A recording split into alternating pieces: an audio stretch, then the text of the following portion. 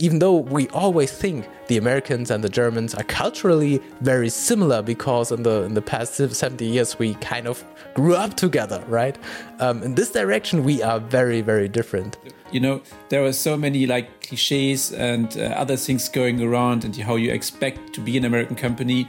And it was really interesting to find out that most of them are actually true. Where's my mug? There's my mug. So, 3, 2, 1, go. Welcome to the Innovation Engineer Podcast, your favorite place for picking brains of your favorite engineers. So grab your nerdiest mug, fill it with the beverage of your choice and enjoy. My name is Tarek. And my name is Washi. And today we ask ourselves, what's it like working for an American company? So we both already worked either with a lot of Americans or directly for American companies. So we thought it's time to share our experiences, give some insights, how it's actually like, what a cultural difference actually. So, and I think it's a really interesting topic and I love to talk about it because I learned so much working with and for Americans. Right. But first, what's your mug today? So this is actually Black Butler, and Black Butler is called Sebastian. So that's actually my real first name, like what's written in my ID card. So obviously my real first name is Washi, but on my ID card it says Sebastian. So that's from an anime. So because I'm a big anime fan. Right. Yeah, I mean, technically, I still have the Final Fantasy mug. I'm not sure if it counts as an anime. It's like the Japanese game, right? Yeah, Nerddom. There are animes, right? So for example, for Final Fantasy VII, there's a movie, which is great. There's a general Final Fantasy movie, which is okay-ish. And there are a lot of other things in between, right? So I think it counts as a nerdy mug, definitely. Yeah. I think this is actually my nerdiest mug, so I have to switch up my game and buy some more. Otherwise, it's always the same cup. So let's jump directly in. And why we're talking about it. You just came back from the Silicon Valley, right? So yes, that's true. Why were you there actually? It was a very interesting training program from Axel Springer, where they allowed me to live there for 2 months and conduct some research. And so I was living there within one of the company houses, and I was traveling through the valley and San Francisco and visiting companies to exchange knowledge, build up my network, and actually research about how AI first is used for business development and building up new companies, new units, new projects.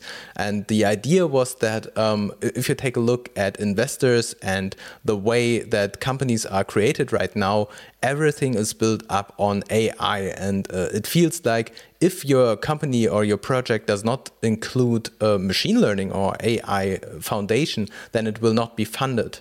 And so this is what I wanted to try to find out and work together with the Americans to see how the best of the best in Silicon Valley think about this approach of AI, and if we are already there, that this is the new de facto standard. And if you're not working with AI, you're doing something wrong. Yeah, so that reminds me of another fun fact. John Deere, the agricultural company, I just learned it from your tech review, is now becoming one of the major AI companies. And this is mind-blowing, right? This means it's in the middle of the mainstream if even your agricultural products are using or relying heavily on AI. So cool, actually. Yeah, it's crazy. I mean, at the end, everyone can use it. Right now, I think if you are searching for it, most AI tools, they are either open source or available as libraries and tools. So there's not really a big hurdle that you have to conquer to get into the game. Yeah, you don't need an army of scientists to work with AI. It's really a standard. Okay, so I now also realize this will be one of our next topics, and we need to talk about right. AI. But at least one, yeah.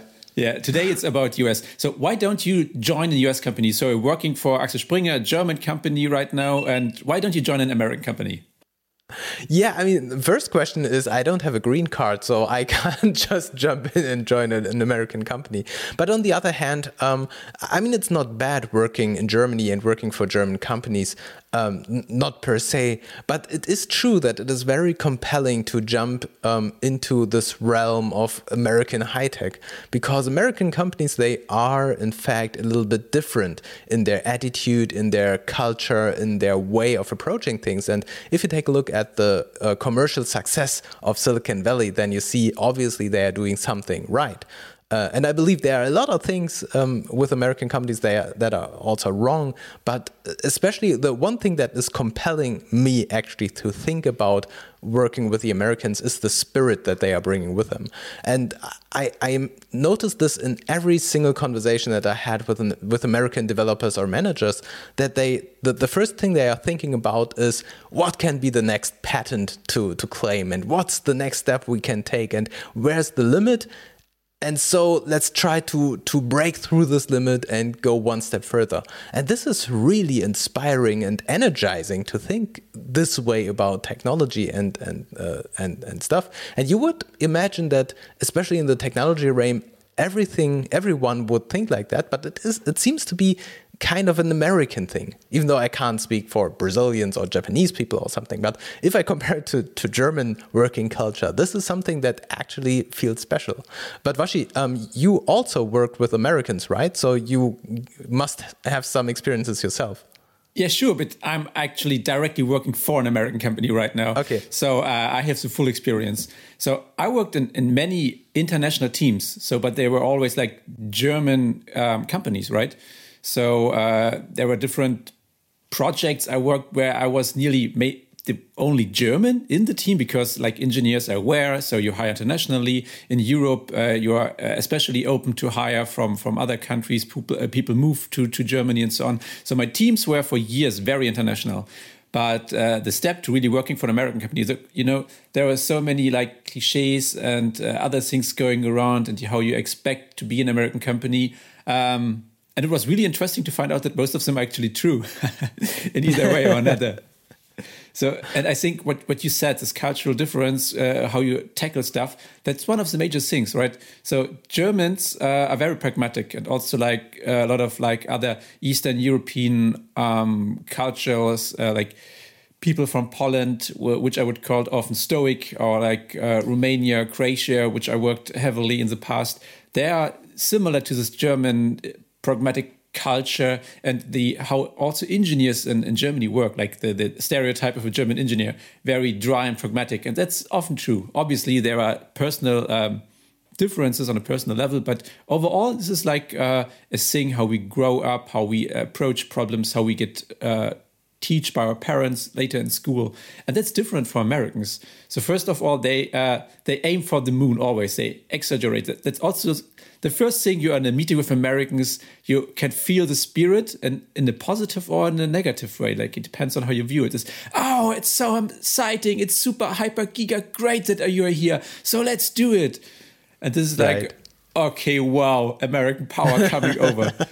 That's true. But at the same time, it's not only the energy, it's really also the will to achieve things. And as you said, you can see this in every single meeting. So it's really like, okay, who are we and what do we want to achieve? And where's the timeline? What can we do until next week? And is there someone I can call right now to make this happen? And so next week we meet again, and then next step. And this is amazing. And when I was there with my German stakeholders, it was like the other way around. So yeah, you are right. We have to talk about this with the board, and then we have to check if like the workers' council is okay with this. And so maybe we can meet again in the next quarter. And it was like, okay, yeah, the Germans are really taking out the pace. So we wanted to be finished with this thing next week, but no, not with the Germans. That's what you just said, right? So this is like, German companies work differently. For example, this workers' council, all the laws, right? So in Germany, if you hire somebody, there's like a probation period of 6 months where you can fire them. But afterwards, it's nearly impossible to fire somebody. You have all the social other things. So, the welfare state in Germany is very, very big. So from your salary, normally you get less than half actually out net, like what you get in cash from what your actually salary is, because the state has so many taxes and other things and social tax and so on. And then you have this workers' council, which is very strong. And nearly every company has a workers' council who can influence who you hire. And before you fire somebody, you need actually to go to the workers' council and talk to them and think about alternatives and so on. And normally you can't fire somebody. You would need to give him 2 warnings, which are also very official. And this is also a very big difference. In the US, it's like hire and fire. And even for the company I'm working right now, Bitly, which is a socially very well-structured company doing a lot and so on, with very a lot of social programs which say from themselves and think from themselves, we don't have this attitude, we don't have the Silicon Valley attitude. So main office New York, second office San Francisco, and the third office in Denver. So they are in the most expensive places in the world and do a lot for their employees. And say, we don't fire easily and so on. And we take a lot of care for hiring. That's from an American perspective, true, not from a German perspective.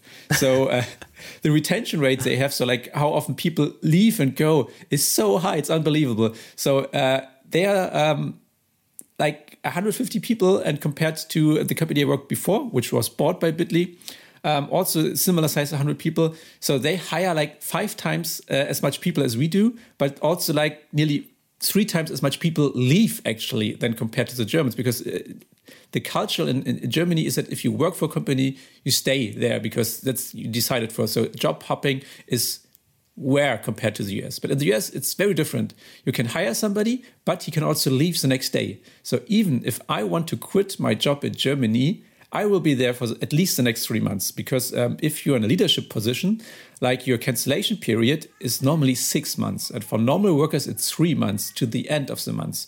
So on 1st of May, if I want to cancel my job contract and get a new job, I would need to wait for the end of May before my cancellation actually is valid. And then 3 more months. That's June, July, August. So 1st of September would be the first day. So my company would have me for at least 3 to 4 months more. Yeah. Yeah, but this is exactly one of those points where I have to say I'm kind of conflicted, because we started this conversation by saying how amazing it feels working in this American culture. But if we are talking about things like workers' protection or workers' council, we are actually protected in Germany by this. And so it feels weird to say, this is so terrible that we always have to go to the workers' council since they are protecting us. And this culture of we're not able to fire someone, this should be something that is valuable and which we love, because we as employees, we should be happy to be protected like that. But this is really weird, because on the one hand, I don't want to be fired on the spot like in an American company. I'm happy that I have still 3 months contractual safety in Germany. When I get fired, I still have 3 months to search for a new job, which is a great thing. But on the other hand, not being able to fire underperformers even after 3 months, and so you have to keep working with them this is like the other extreme. Yeah, and so in this perspective, I am not sure if the Germans or the Americans have the superior system, because on the one hand, firing someone on the spot is bad, but on the other hand, being not able to fire anyone at all is also very, very bad. What's your opinion here? That's really hard, because both systems have side effects. So, for example, a side effect in Germany is that if I have talent, I can make sure that this talent at least stays for 3 months and is not gone directly on the next day, which is valuable for a company. Because if I lose my key player because he get double the salary for another company, that's bad.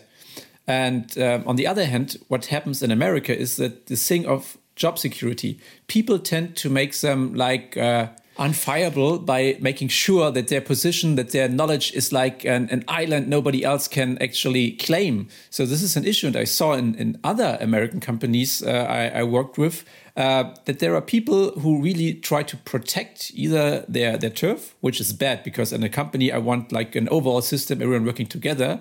And I saw a lot of this protectionism in American companies.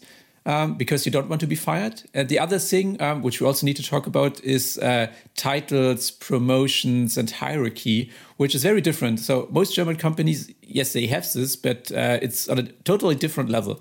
So even German companies I worked with, who would I say, okay, very enterprisey, a lot of hierarchy and so on, nothing compared to American companies. Because if you can be fired on the next spot, what gives you kind of social security is having a nice title like Director of Engineering and then Senior Vice President. That's very important for them. So this was also new for me. Everybody is getting promotions all the time. The hierarchy ladder is so huge because everyone wants to climb the ladder, because this gives them also social security, so that if I'm now like engineer level 5, senior staff engineer, whatever, I can get a similar position in my next job and can make sure that my life is kind of socially secured, right? So this is like a byproduct from this high-end fire mentality, which is often bad for the company. Right. And this reminds me of one of our previous podcasts where we talked about the self-organizing structure of teams and how this is kind of hurting companies. And this is when we now talk about strict hierarchies in the American companies, and this is something that you also see in Japan, for example, or Chinese companies. This is the other extreme. And I don't say that there is no self-organizing structure in American companies, but they are way more led in general, not to generalize all the companies, but most companies that I saw are very strictly organized from a top-down approach. And in most cases, it feels necessary because they are goal-driven and they have to achieve certain accomplishments and goals within the year, or otherwise they will lose funding. And so they really need to have a strong head figure, a strong leader in the company who delegates to the team leads, who then delegates to the teams. So the classical hierarchy. And if you take a look at the military, for example, there you have it as well. You need to act fast, you need to act precise, and you can't start like workshops on the field, right?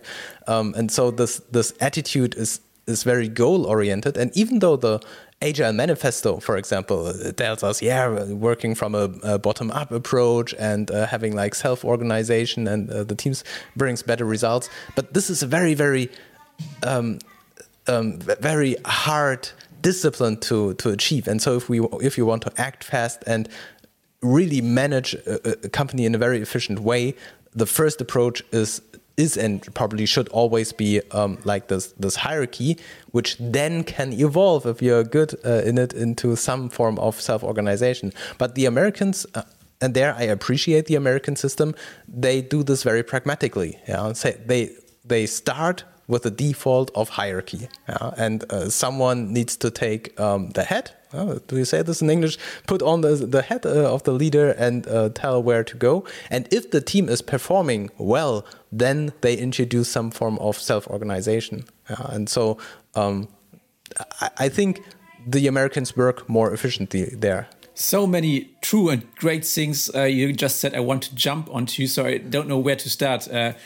The first thing is leadership. What is a good leader is different in America, or considered differently than in European companies.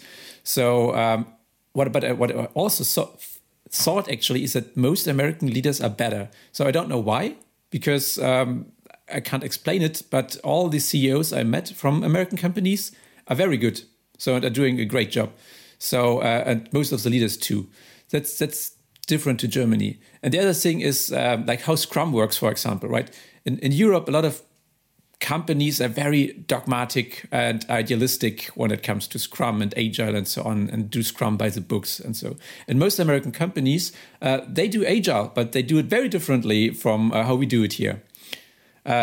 I think this is also the influence of FANG, like Facebook, Amazon, Netflix, Google, for example. Google management, they don't have a product owner. They have a team lead, again, hierarchy, right? So a team lead and a product manager, and the product manager is not deciding what the team is doing. So the work is more split between product manager and team lead and maybe a designer. So you have 3 people taking on the product owner role. That's what I saw, for example, in more American companies, that you have a stricter separation between product and engineering. So they are not one. So they work in parallel, which I also think often is not good. Again, if you want to achieve a specific goal, you're right with your hierarchies.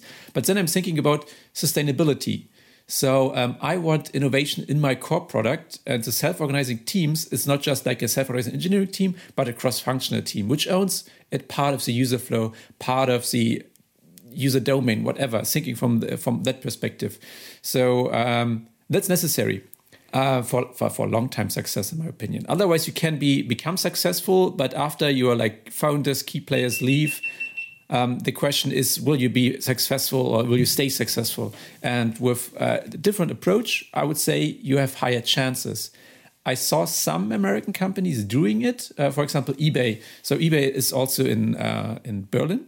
It's there. They have like specific sub brands like Gumtree in Australia, and they work that way. It's not that eBay, the core business, works that way, but they are kind of subsidiaries for like Gumtree, for example, work also this cross-functional way, even if they're American companies. But I think this is the influence the international influence and not the American thing, because American culture would normally not go in this direction. Yeah, that's true.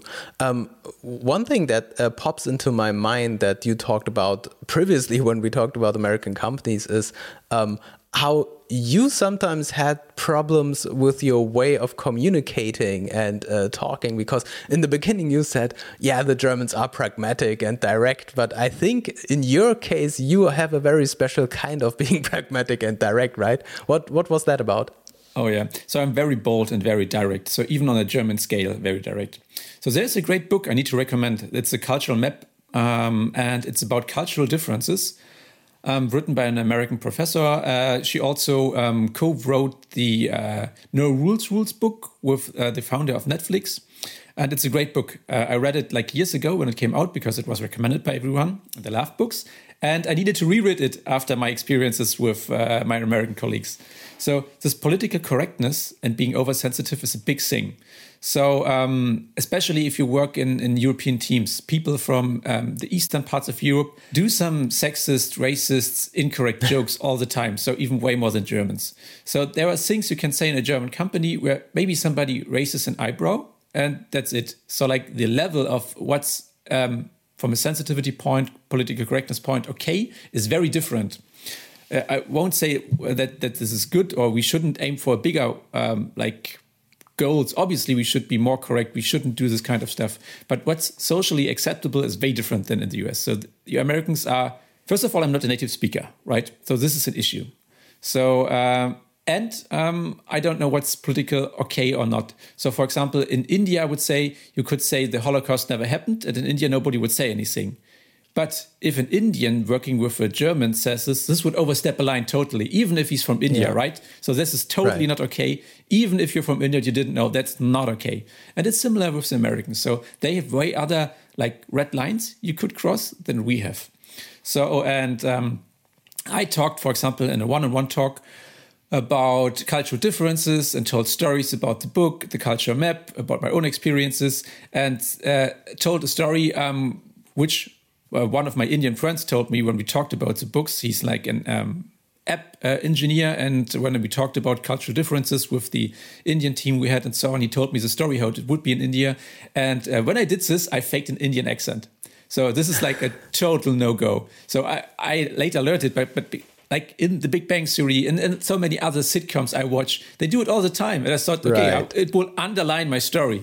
So it was like so big. It was such a big issue that I was like, okay, sorry, I didn't mean it. I just wanted to talk about cultural differences and underline my story. So there's one point which is very different in American cultures. In Germany, you could just say, I wanted to underline cultural differences. That was my intention. I'm sorry. We would say, okay, your intention was correct. You were right. You just misstepped it. That's it. End of story. In a US company, it's not important what your intention was, just the outcome. I asked some German friends of mine who worked for Google, for example, and they said, yes, that's true. So it's unimportant what your intention was, just the outcome is important. And there were other things I learned when I talked with German friends. For example, again, not a native speaker, using it. And then you guys are writing the summary. That's a total no-go. It wasn't like 5 years ago, but nowadays it's a total no-go because there were women sitting on the same table and they felt offended. And that's not what happened to me, but to a colleague.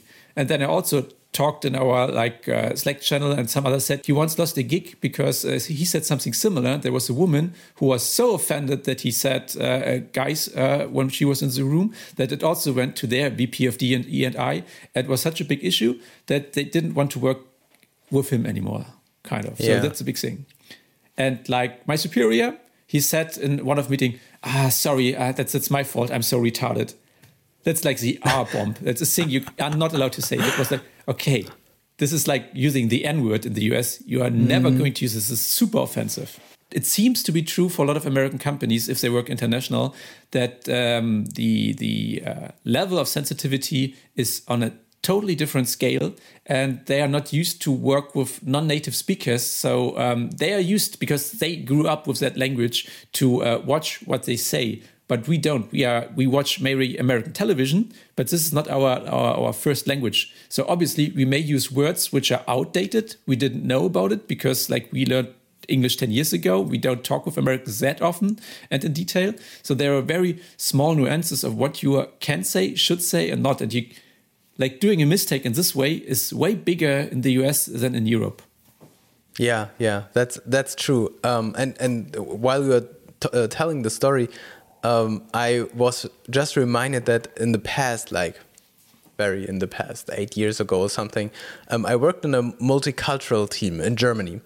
And we also had a conflict like this. I mean, especially in Germany, we are always very open regarding different cultures, and we embrace having different cultures and different influences, different opinions in the team, because it usually makes us stronger.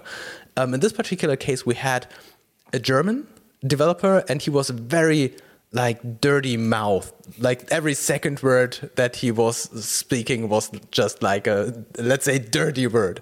And usually when you have Germans, it's fine. You get used to it. It's just his way of speaking. It's like yeah, I don't know, German slang.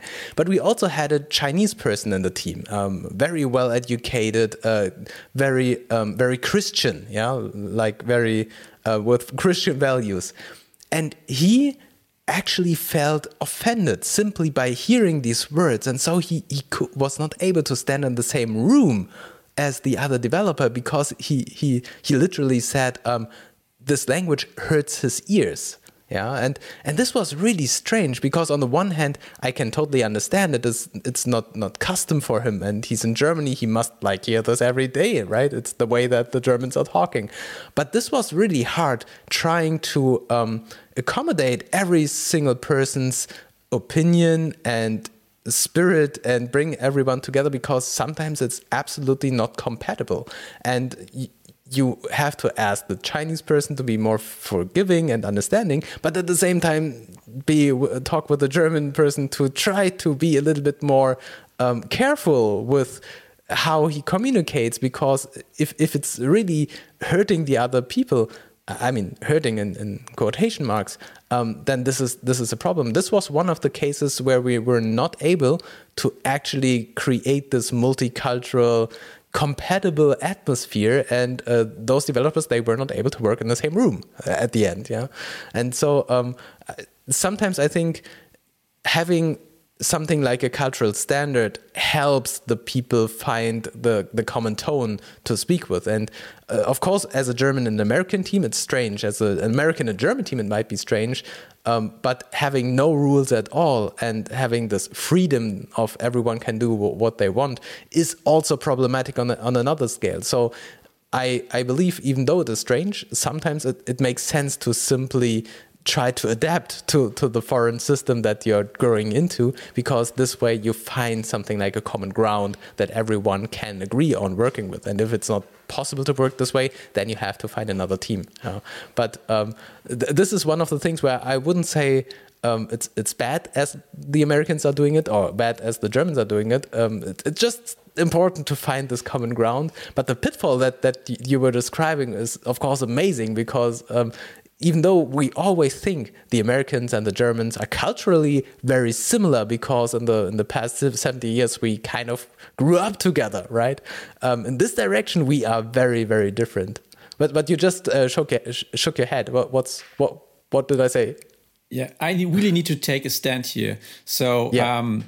I learned a lot, and this is a great opportunity for me to grow. And the Americans, in my opinion, are one step ahead of us. So obviously, we Europeans, and also especially the Eastern Europeans, need to adapt to this one. So, like, yes, there are some downsides if you overdo it, but it's the right thing to do. I said something racist. I didn't really know by the time, because this is a thing you always need to challenge. What is okay, what is not okay in our society. And I think the Americans, even if they have a lot of issues internally, in this way, they are a step ahead of us, and we should try to be more sensitive. And also in your case, you just described, it's clear who was in the right. Your Chinese engineer, because if somebody felt offended, it's not like he's oversensitive. Because when I told my story, some of my friends, private friends, said, "Oh, they are Americans, oversensitive, and it's so annoying." I don't agree. So this is like the standard we should measure ourselves in, like being an ally to people who are underrepresented, like being more sensitive. That's one of the the main reasons there are so many things which I'm annoyed by American companies. We can talk about it in a few seconds, but this is the main reason I love working for an American company. It gives me myself really a chance to grow, be more sensitive, polish my social skills actually. This is a thing I'm really learning there. The main reason why I'm actually doing it. And again, in the book, the culture map, there are a lot of examples how you can overcome cultural differences with different cultures. There are great examples in here. But this is a thing where I said, we Germans are like a few years behind America in the regards of DE&I, and we should copy some of the stuff here, even if something is really annoying and oversensitive. Yes, but to take this argument back, you said like racism and sexism, and you're totally right. Those things are not okay, and this is of course crossing the line. When I meant dirty words, I meant like this code is shit, yeah. And this is already the offense that the other developer took. And so it's not like he was cursing at him and you are a bad person or you're a shithead or something like that. This would, of course, be like a personal attack and not okay. But using the word shitty code, for example, is already bad language in this direction. And of course, you could say it's not necessary in a corporate context to call call code shitty or something like that. But it's kind of, you could argue it is kind of the standard vocabulary in software development, right? So this is a crappy pull request or something like this. I can't work with this code base. Yeah.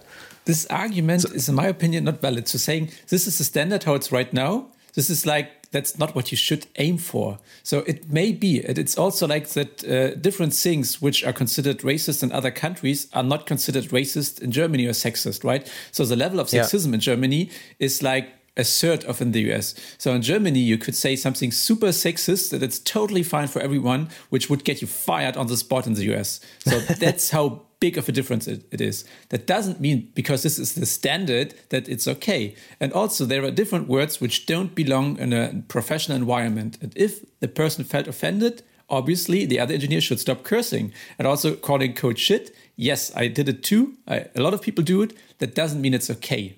Because obviously you're offending people with it. The person who wrote it, person who thinks, okay, whoa, right? I also learned that the differences in different states in the US are bigger than in different countries than in Europe.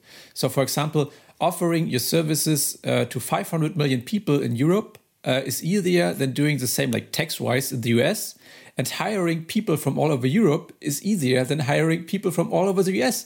And I was like, okay, this is one country and you still... What do you need to do to hire someone from Texas? What do you need to do to what? So that was really surprising for me that actually the differences between the single states in the US are bigger than the differences, not the cultural, the law differences than between different European countries, because we have the European Union, which creates some laws, stick to it and make it easier for like someone from Spain working for a German company or vice versa and so on. And this was also very surprising to me. And I learned they are not very open to hire outside of the US. So most companies I met, I was like, okay, so you're hiring in New York and San Francisco. That's the most expensive places in the world. Maybe you could hire from Brazil because they have a great computer science education. They're way cheaper. They're in the same time zone. And everyone I met there, they are great. I would totally hire them on the spot. And they were, yeah, but then, then he's part of the team and from Sao Paulo. And how is it going to... You just hired a single developer from Texas, your first developer from Texas, and he's working remote. What's the difference from your single developer working from Texas than the one from Sao Paulo? Yeah, right. So Americans have a hard time accepting stuff outside of the US. This is one point which really annoys me because this means they are not that open for different things and for some ideas because they can't think in the direction. We talked a lot about positive things, maybe some controversial things, but are there things which really annoy you actually when you would work for an American company or from American companies? I wouldn't say annoy in this direction. What I really found sad was that whenever I talk about the vacation days, for example, that we have in Germany, this is something that I really enjoy, having 30 days of paid vacation. And this is so it sounds crazy for the Americans, because in the American way of thinking, vacation seems always to be something bad. Yeah? In the German way of thinking, we say it's necessary to refill your battery. You have to sleep, and you have to go to, I don't know, to Spain to get some sunlight. And so, of course, you need like 30 days of that. But for the Americans, they are afraid to get sick, because their working contract says you are allowed to get 3 days of sickness per year. And after that, you won't get paid anymore, right? And so if you get sick, you become homeless because you can't pay your rent anymore. And this is something that it's really bad. And so you see people going to work while they are sick, because they can't afford to stay home. Yeah? And at the same time, they can't really do any vacation. And when they're working, they work for 12 hours or 18 hours, 16 hours, because they feel they have to, because they get paid. And so it's kind of the unspoken rule that you're not working for 8 hours, but you're working for 12 hours, because you're expected to deliver results. And this is something that really felt bad, and working there means adjusting to this level. You can't say, yeah, but I will take 30 days of vacation and I get sick whenever I want and I go home after 8 hours of work. So on the one hand, I really adore this target-oriented working, this goal-oriented working. But as a worker, it feels really bad in the long run. And especially if I think about people not in the IT world, where people are usually paid very well. But if you're not paid very well, but you're still expected not to get sick and work for 12 hours or 16 hours, and in the worst case, you have to do like 2 jobs or 3 jobs at the same time. This can't be sustainable. And this sounds really, really bad. And this is one aspect that I do not want to adopt in Germany. Yeah, maybe a little bit, but not like in this extent of really killing your employees. Yeah. Is this something that you suffered as well? Well, not suffered from. So still, I actually worked for a European company which was bought, and now I'm working directly for an American company. We're working together. So that's different. But yeah, you're right. So the social stuff, all this, what goes with the welfare state, that's the main reason I would not really want to move to the US and so on. And, I currently enjoy the benefit of both worlds, right? I'm located in Germany. Actually, there is like a European subsidiary I'm actually contracted to, but I'm in the end working for an American company in an American culture with all the other things which I can experience and learn from. But for example, moving to the US, all the social stuff like vacation days, sickness leave, long working hours, that's something I would not want actually for my life. I also think it makes you less unproductive, because especially in this knowledge world, you need the slack time. Best ideas come from when you're walking, when you have time off. So you need a lot of slack to make the right decisions, the best decisions. That would actually, I would miss. So that would make me less unproductive.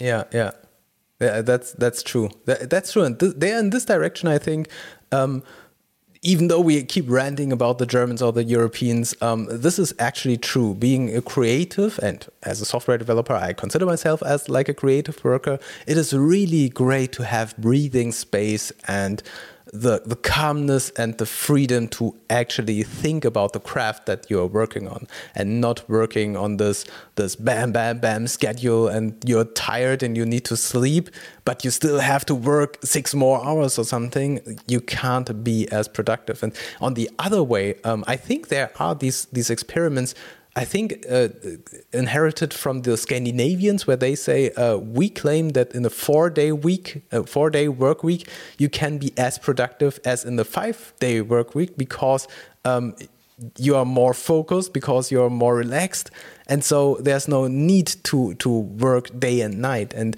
if we compare this approach with the you have to work 16 hours in one row, it would be a really, really, let's say, a disruptive way of thinking, working more efficient and not more. And so I'm really interested in if this approach is something that will conquer Europe, first of all, because we seem to be more open-minded in this direction. And if at least in the Silicon Valley area where they seem to be kind of progressive, where they might adopt a working schedule like this as well. Yeah? And I would really love to see if this is something where a company can prove that they are at least as efficient as the company who forces people to work for 12 hours, or maybe even better, right? I think there was this one quote, and I'm not sure if this is like an urban legend or if this is really a quote, where I think Bill Gates once said, I only hire lazy people because they think about the most efficient ways of reaching a goal fast without a lot of work. Was it Bill Gates or Steve Jobs? I'm not sure. Probably I'm misquoting people right now. But I think this is a quote that kind of brings some truth with it. Yeah. So you do not always have to work harder if you are able to work smarter. And this is a real quote that I read somewhere. Yeah, there are also the 3 virtues of a good engineer. I forgot them, but laziness was definitely one of them because that makes you more productive. This is creative work. Before we come to an end, there are 2 things which really annoy me, or at least 3 things. The first thing is this super hyper energy, exaggerating thing. So if you are in meetings, especially facilitated meetings, feedback meetings, whatever, it's oh yeah, and so great, and we are doing so well. And I'm okay, maybe you should talk about the problems. And then you fill out forms where you say what's good, what's bad, and then they only read out what's good because they are so positive that there is 5 positive things for maybe a tiny negative thing. And that's also true for feedback culture. So if you are getting feedback from your French superior, which are very direct, or from your coming from the Netherlands or from German superior, you say, okay, that's what you did good, that's what you did bad, in a very pragmatic way. And so, okay, you need to really improve on this way. So he's very direct with giving you feedback where you should improve.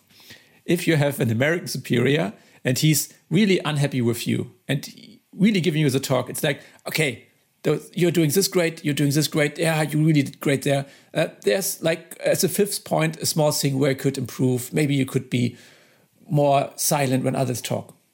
And he thinks, okay, he really gave you the talk and really criticized you very heavily. Right. And you think, oh, wow, he really likes me. He thinks I'm the best worker. I never as good feedback. So Americans are very direct. They are a low context culture. So when they start a talk, they first will tell you what the talk is about, give you the talk, do a summary. After each meeting, you will get a summary of the meeting. So they are very, very explicit. So, okay, I'm not a small child. You don't need to repeat it 5 times. But that's how Americans are. That's the same is with organizational charts, because they really want to make sure that everyone knows who's doing what. They are very explicit in anything, except for giving feedback. So then I come by, typical German, say, okay, what you just built is not good. It's a bad idea to migrate just for the sake of migrating from one programming language to the others. Don't build caching yourself, use the library. That's way too direct. So this is this kind of direct feedback giving to Americans unasked for is they feel offended. And if you are in a meeting and you're doing your typical German style, say, what you just built is not good and you should change it. And your presentation was also not good. And the other one is also Germany. Okay, thanks. It's very valuable. I really love feedback because that's how we really want direct feedback. That's what we value. Americans in the room feel very uncomfortable. If you do this, they feel so uncomfortable that afterwards I had an occasion they can be, okay, that was like a big fight. Wow, I really felt uncomfortable. What? I just gave him feedback. And he really liked it. Afterwards, we're going to drink beer. That's also a big difference. Yeah, that's true. Yeah, and this is something that I did not experience because I never worked in this depth that I was involved in this kind of feedback system. But it is true. This is a scenario where I would love to simply talk about what needs to be talked about and putting the cards on the table. And not do this big ritual and cheering someone up who needs to be cheered on, right? So this is something where I probably would also prefer direct communication and getting to the core of what needs to be said. Yeah. So we still didn't talk. Maybe we should use the last 3 minutes of what you actually learned about in the Silicon Valley about Silicon Valley culture, right? Yeah. One observation that I also collected was that people are strangers there. I barely talked to like real Americans that I came into, and everyone is American. It's very multicultural, and people from all over the world come there, probably like me, to experience this way of working and this way of innovating. And so I was working with Polish people and British people and Spanish people, and it was so diverse, but they all shared this enthusiasm and this energy that is somehow radiated out of this place. It's just working in San Francisco. It makes you like glow this way, and this is amazing. And I think this is where this is coming from. But at the same time, most people did not feel at home there. They were all strangers. They were all misplaced from their home, and so it was really a culture of meeting this Indian guy, and he was a stranger there like you, and getting a coffee and talking about what this whole culture is like. We are all the same there, and so it was really a very inviting culture. And wherever I stepped in, people were quickly understanding that I have no idea what is going on there, because I was the stranger, but everyone is a stranger over there. And so at no point in time I felt like an unwelcomed guest. I was always one of them, because they were all like me. Someone who came to Silicon Valley to learn, to push the boundaries, to understand what the next decade will all about, and how blockchain and AI technology will shape the society of tomorrow. And this was really amazing. And that's why on the one hand, we are talking about American culture, but at the same time, it's this place. It's not really the American culture that is dominant there, but what this Silicon Valley spirit is doing with people coming there from all over the world. And we always say Berlin in Germany is a melting pot, a multicultural melting pot. But if you say that you were never there in Silicon Valley, which is like really a melting pot from all over the world, yeah. And on the one hand, it's not so much the cultures that meet there and melt, but the people, yeah, like-minded people with different backgrounds coming together, working on the hottest topics that the IT world is needing right now. And so this is something where I say, for IT people, Silicon Valley is our mecca, right? Everyone in IT has to what's the word? Make a pilgrimage to Silicon Valley at some point in their career, simply to inhale this way of thinking and this way of innovation-driven spirit that lives over there, and take a little bit of this way back home. You just totally sold me the idea. That was the best prep talk I ever got. So now I really need to go there. So actually my goal was going to New York, because also our headquarters is here. But now I really need at least 2 weeks in the Valley. Yeah, I think it's really worth it.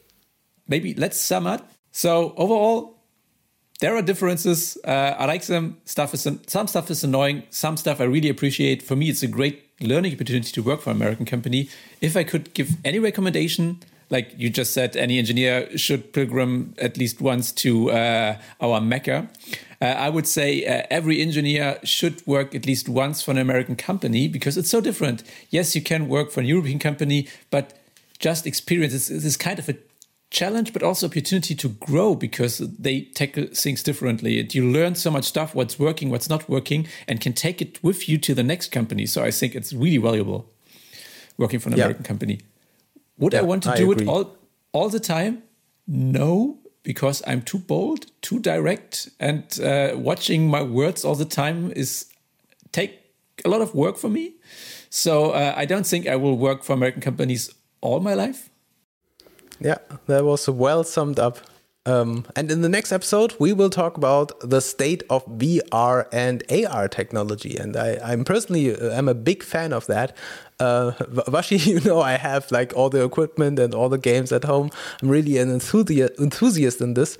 And so it's always interesting to talk about how this predominantly gaming culture and gaming tech is taking over also the corporate world and society and all. And it's really interesting to have a look at what will happen, or what is the state of VR and AR today, and what will happen in the next years, because I strongly believe that there's a lot of things to come. So, see you again next week at the same time and on the same spot. Bye. Bye. Thanks so much for listening to the Innovation Engineer podcast. If you take any value from our content, please make sure to rate us wherever you're listening right now. All articles, products, and references we discussed in this episode will be linked in the show notes. Some of the links we provide are affiliate links that generate a small commission for us without costing you extra. Any support is highly appreciated and helps us keep this podcast alive. Visit theinnovationengineer.com to find more content about software engineering, innovation, and the hottest trends in tech today. Stay awesome.